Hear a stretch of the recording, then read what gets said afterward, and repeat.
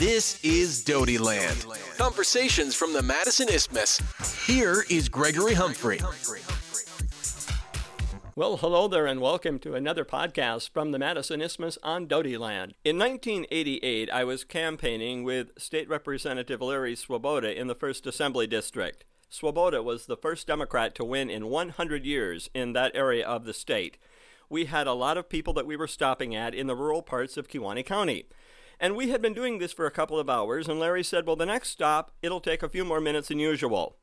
And I said, well, how is that? The woman who we were stopping to see had always insisted that when Larry visited, he come in, sit at the table in the kitchen, have some coffee, and one of the baked goods that she always had made either in the oven or in the cookie jar. So that day we sat and we had coffee and cookies, and it was then I heard that she had actually seen Jack Kennedy in Green Bay in 1960. And I still recall her saying, I didn't get to touch him, but I got to see him. That's a fond memory. And those are the types of memories we should have about politics, uplifting and memorable. That's the type of interview I hope we have today with our guest who's coming up right after this.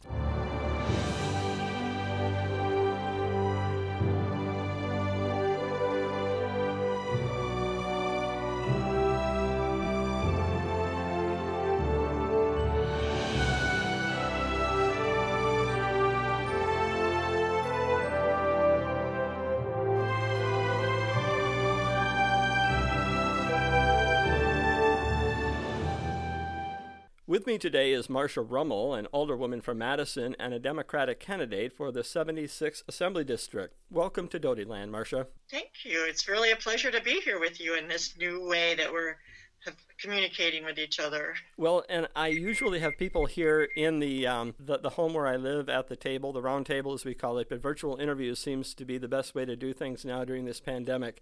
So I appreciate your time. I know you're busy, and I really appreciate you taking a few minutes for my listeners.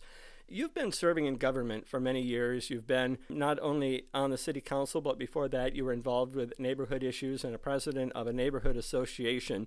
For people that don't know you in the rest of the district, the Assembly District, I'd like you to go back in time and explain how you came to understand that you had a role to play in public life, as opposed to going to movies or hanging out with friends. You're often at meetings, you're often taking on causes and doing things for others.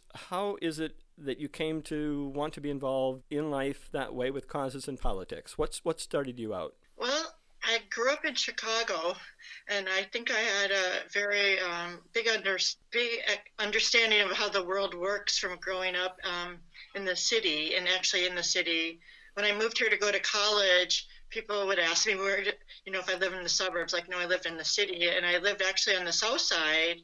So I was, quote unquote, a minority person in some ways, living as a white person on the south side of Chicago. So I think that really informed a lot of my politics. And I also came to Madison, which was a hotbed, even in a little bit later than the 60s stuff when I got here, but it was certainly lots going on as far as South Africa or all different kinds of topics. By the time I was done with school, all the revolutions in 1979 happened. So I got really interested in sort of world politics as well as local politics. I also grew up in a labor household, and then ended up being a partner with somebody who was very involved in the union. So, worker justice was part of my thing too. But yeah, I didn't necessarily start getting involved in my neighborhood right away, but eventually I got interested. I think my alder recruited me, the former alder, Judy Olson, recruited me, and I started paying attention and coming to meetings, and I became a planning geek. I really, Gregory, like planning. And now I feel very proud of what I've done. I worked on the Capitol East Gateway Corridor Plan. I worked on starting TID 36. Now I'm thinking what TID stands for, but to help pay for some of the improvements in this area.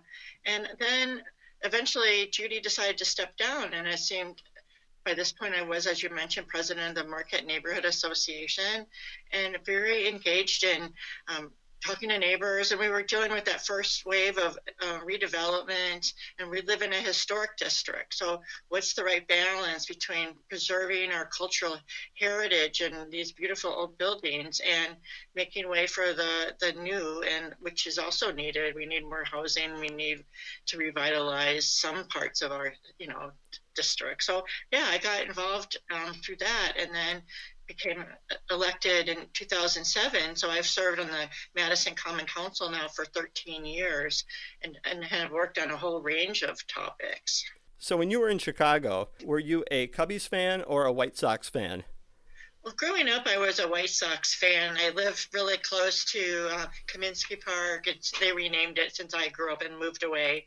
But we would take the bus and go. My girlfriend, Pat, and my dad and I, we went to many games, although Pat and I just did what other kids do, which is run around the stairs and get popcorn and stuff. But it was fun. And then, I grew up and moved to Madison. And then, of course, I adopted all the Wisconsin teams.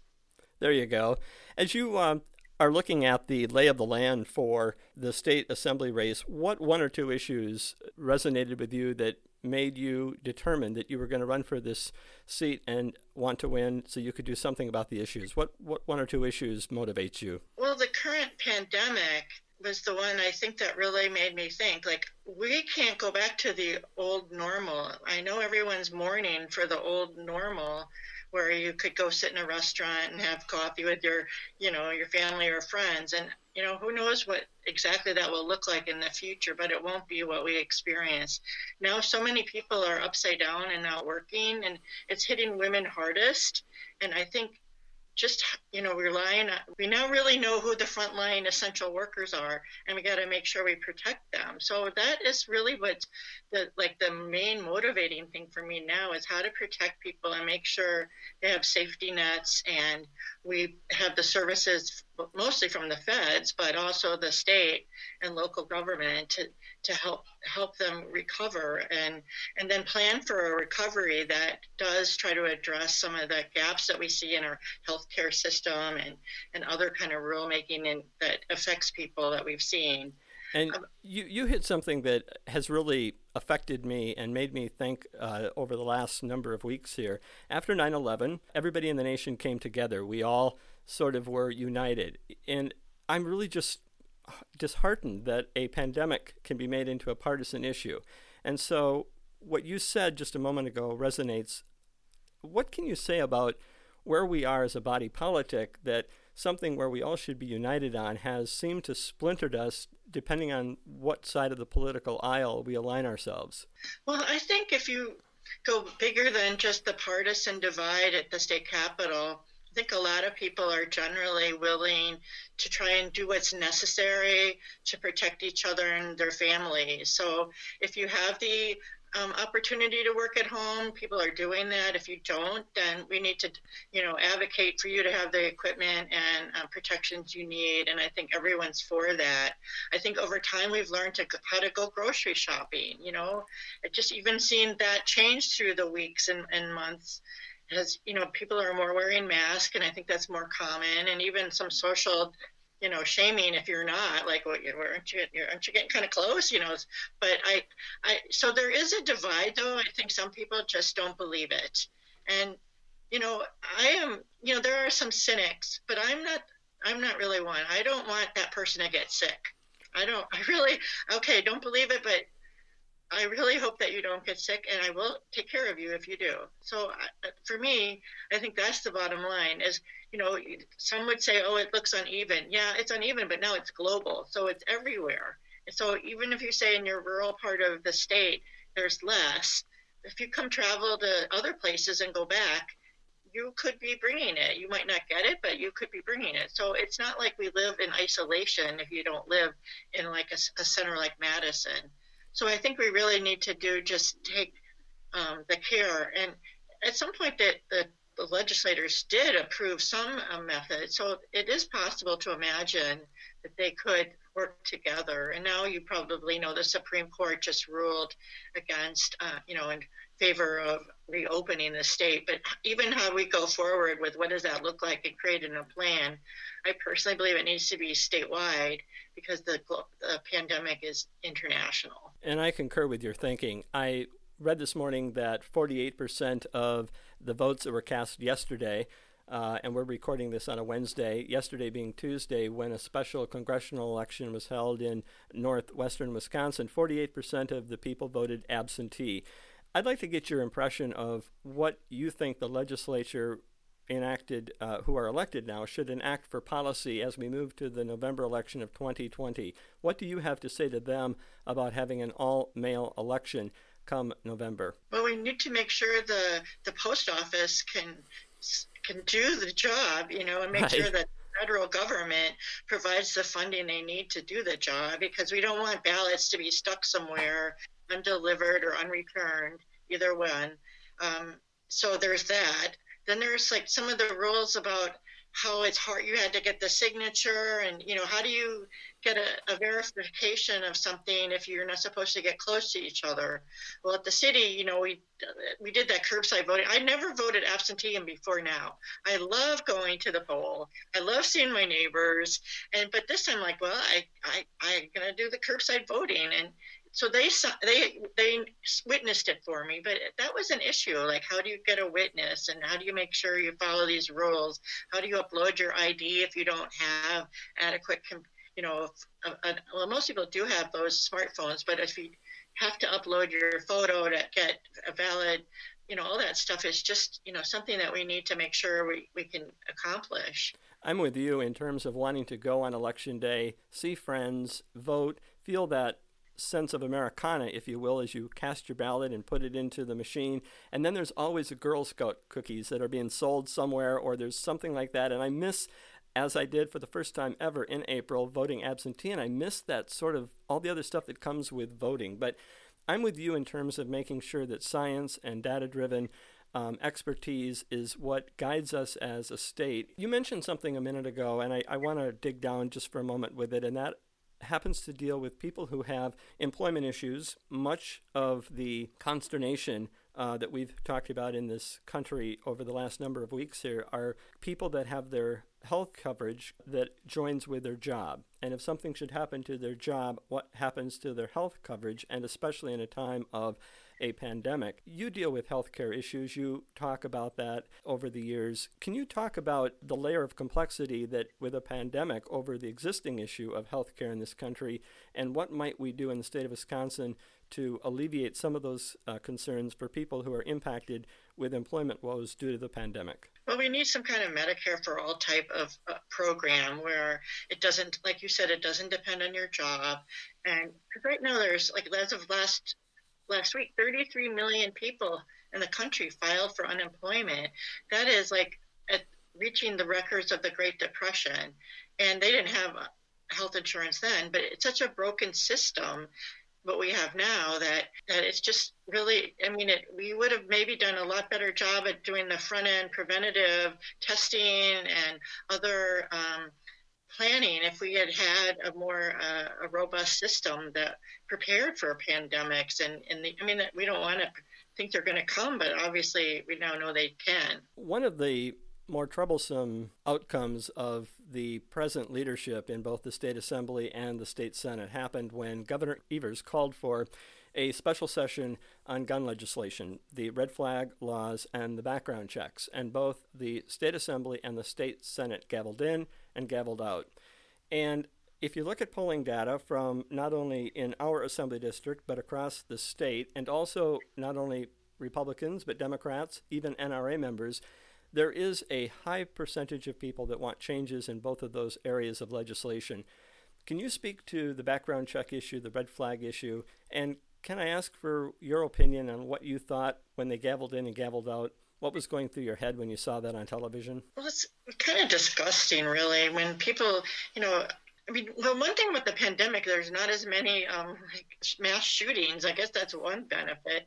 But these mass shootings just grew and grew and grew. And it's just it's irresponsible is what it is. It's irresponsible to not try and do some common sense changes that won't affect, your constitutional rights to have carry a weapon if that's what you want to do. But, background checks and stepping it up if you have like domestic violence episodes or other kind of ways to say, we need to make it faster than, turn it around faster, and some of the other reforms that have been proposed, I would support. But it does just seem irresponsible, and people are dying, that they wouldn't even try to do find any compromise to work together on. People sit around their kitchen tables and they talk about the gun issue. They talk about the lack of a transportation budget in the state of Wisconsin as potholes and failing bridges are all around us, and they wonder why state government can't do the big things, why we can't accomplish what we once did as a state. And I think some of that has to do with the way that state political boundaries are drawn. In Iowa, a commission, a nonpartisan commission outside of the state legislature, puts together what they view as appropriate lines for both the state senate and the assembly districts, and then the legislature has an up or down vote without adding amendments. Would you concur with that type of a commission for the state of Wisconsin? What are your thoughts on the way that political boundaries are currently drawn, and where should we head in the future in relation to this issue? I think an independent commission like the one you described in Iowa is definitely probably the best practice that we should work towards. Right now it's set up where the politicians pick their voters instead of the voters picking their politicians. Right. That's backwards. That's not democracy. That's just oligarchs keeping their power. I have another sort of good government question for you that comes from the editorial pages of the Wisconsin State Journal. They have, over time, editorialized that because the Supreme Court races in this state have become so politicized, and that the Wisconsin manufacturers and commerce on the one hand, liberal advocacy groups on the other hand, pour large amounts of money in and try to buy either a conservative or a liberal, if you will. They have argued that perhaps we need to have a merit selection where a commission would put together 5 or 10 names, a governor would select. This is like one option of how merit selection could work, and then the legislature could say yes or no, or perhaps in 10 years there would be a vote up or down on that particular person, and then we would go forward if the person failed to put another person in. In other words, we try to reduce the politicization of the Supreme Court races. Do you have any thoughts on what the editorial board thinks about when it comes to merit selection? I hadn't really thought about that potential, so I would want to study it a little more. I mean, it seems like historically it's not been that way, but doesn't mean what we've been doing is the right way. I would want to learn more about it. At some point, I guess everything's fraught with something, right? There's that privilege. Is it the 1% only get picked? So somebody couldn't, not that anybody can just come up from the ranks and win. You need to be an attorney and all that. But, I don't know. It's a good discussion to have. Well, yeah, and I thank you for framing it that way as opposed to just saying no to it or yes to it. I think that part of the problems that we have in our state, we become so tribalized one side or the other, and we don't ever reach across and try to explore issues from both sides or find a compromise in the middle. So I appreciate your candor on that.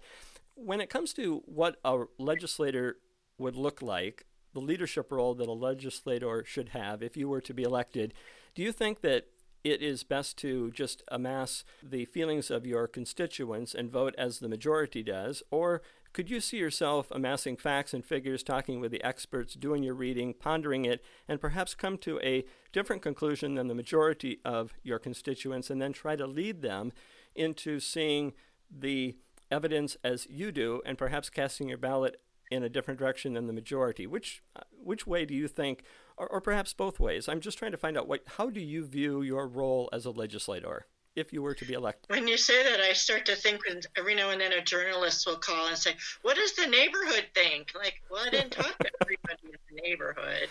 So when you say, well, take the majority of people, I don't know that I hear from the majority of people or that our current representative does. Certainly I know, there's general understanding of our values based on, history and all that. So I definitely want to do my due diligence on any issue. I want to make sure I listen to all sides. And because I've done that as an elected official, as an alder. I try to hear, and maybe there's an element that I hadn't thought about that I would want to incorporate. So I would always do that. But sometimes, in the other part, when I think about my experience as an alder, there's always the people who say, well, you have to represent the city. In my experience as being an alder, and well, no, actually I represent the people that vote for me. So it kind of goes both ways. Yeah, I do represent the people, and I think I do a good job. And I think a lot of people like that I listen to them and represent them. And sometimes, I don't vote the popular way, or, and I get eye rolls sometimes, but that's okay. I try to do what I think is the best and use my best judgment, which is what people elect me to use. Each person who is being interviewed for the assembly seat in these interviews, I'm concluding by asking the following question. So, what book is now on your table or sofa that you're currently reading? Well, that's an unfair question, because there's a pile of books on my table, and really the one I read the most is the Sunday New York Times, because that's piling up too. And so I haven't really been reading books. I look at them and I even buy books thinking, I'll just put it on the pile. But I like to read things about politics, about racial justice, about how to organize for power. I have Michelle Obama's book that was lent to me that I better read in return. I love that one. And there are lots of things. I read a lot of articles. I kind of a student on Facebook reading articles. I now decided I needed to support online journalism, so I pay more money for that than I thought I would, because if it's like $5 a month, okay, I'll support several different ones and read what's going on. So I do read a lot, but there's not a book that I'm reading right now that I could probably tell you about. Well, and that's kind of where I am in terms of a couple things. The Michelle Obama book, James gave me that for Christmas. It sits on a shelf, but there's so many books, and part of the joy of loving books, and I know that you do, and that you care a lot about authors and good journalism, as you have just indicated, is the joy of buying books and knowing there's never going to be a rainy day when you're going to be bored. There's always going to be something somewhere in your home to read, and you've got that kind of inquisitive mind. I want to thank you very much for your time here and sitting for an interview and talking to your voters. I do appreciate it, Marcia. I really appreciate you and the opportunity you provided. And I look forward to seeing you as I wander by your outdoor porch. Well, that's right. And I should say for my listeners that Marcia and I are not strangers. We've had many a good conversation in the Adirondack chairs out on the front lawn. And I'm hoping at some point that we again can converse without masks, maybe with a vaccine. That'll be hopefully in the near future, and then also just to be able to sit and converse without self-distancing. So thank you again, and have a great evening. Thank you. You too. You can find out more about today's guest and related material and contact information on the Dotyland Facebook page. Please join and become a friend, and thank you for joining us today on Dotyland.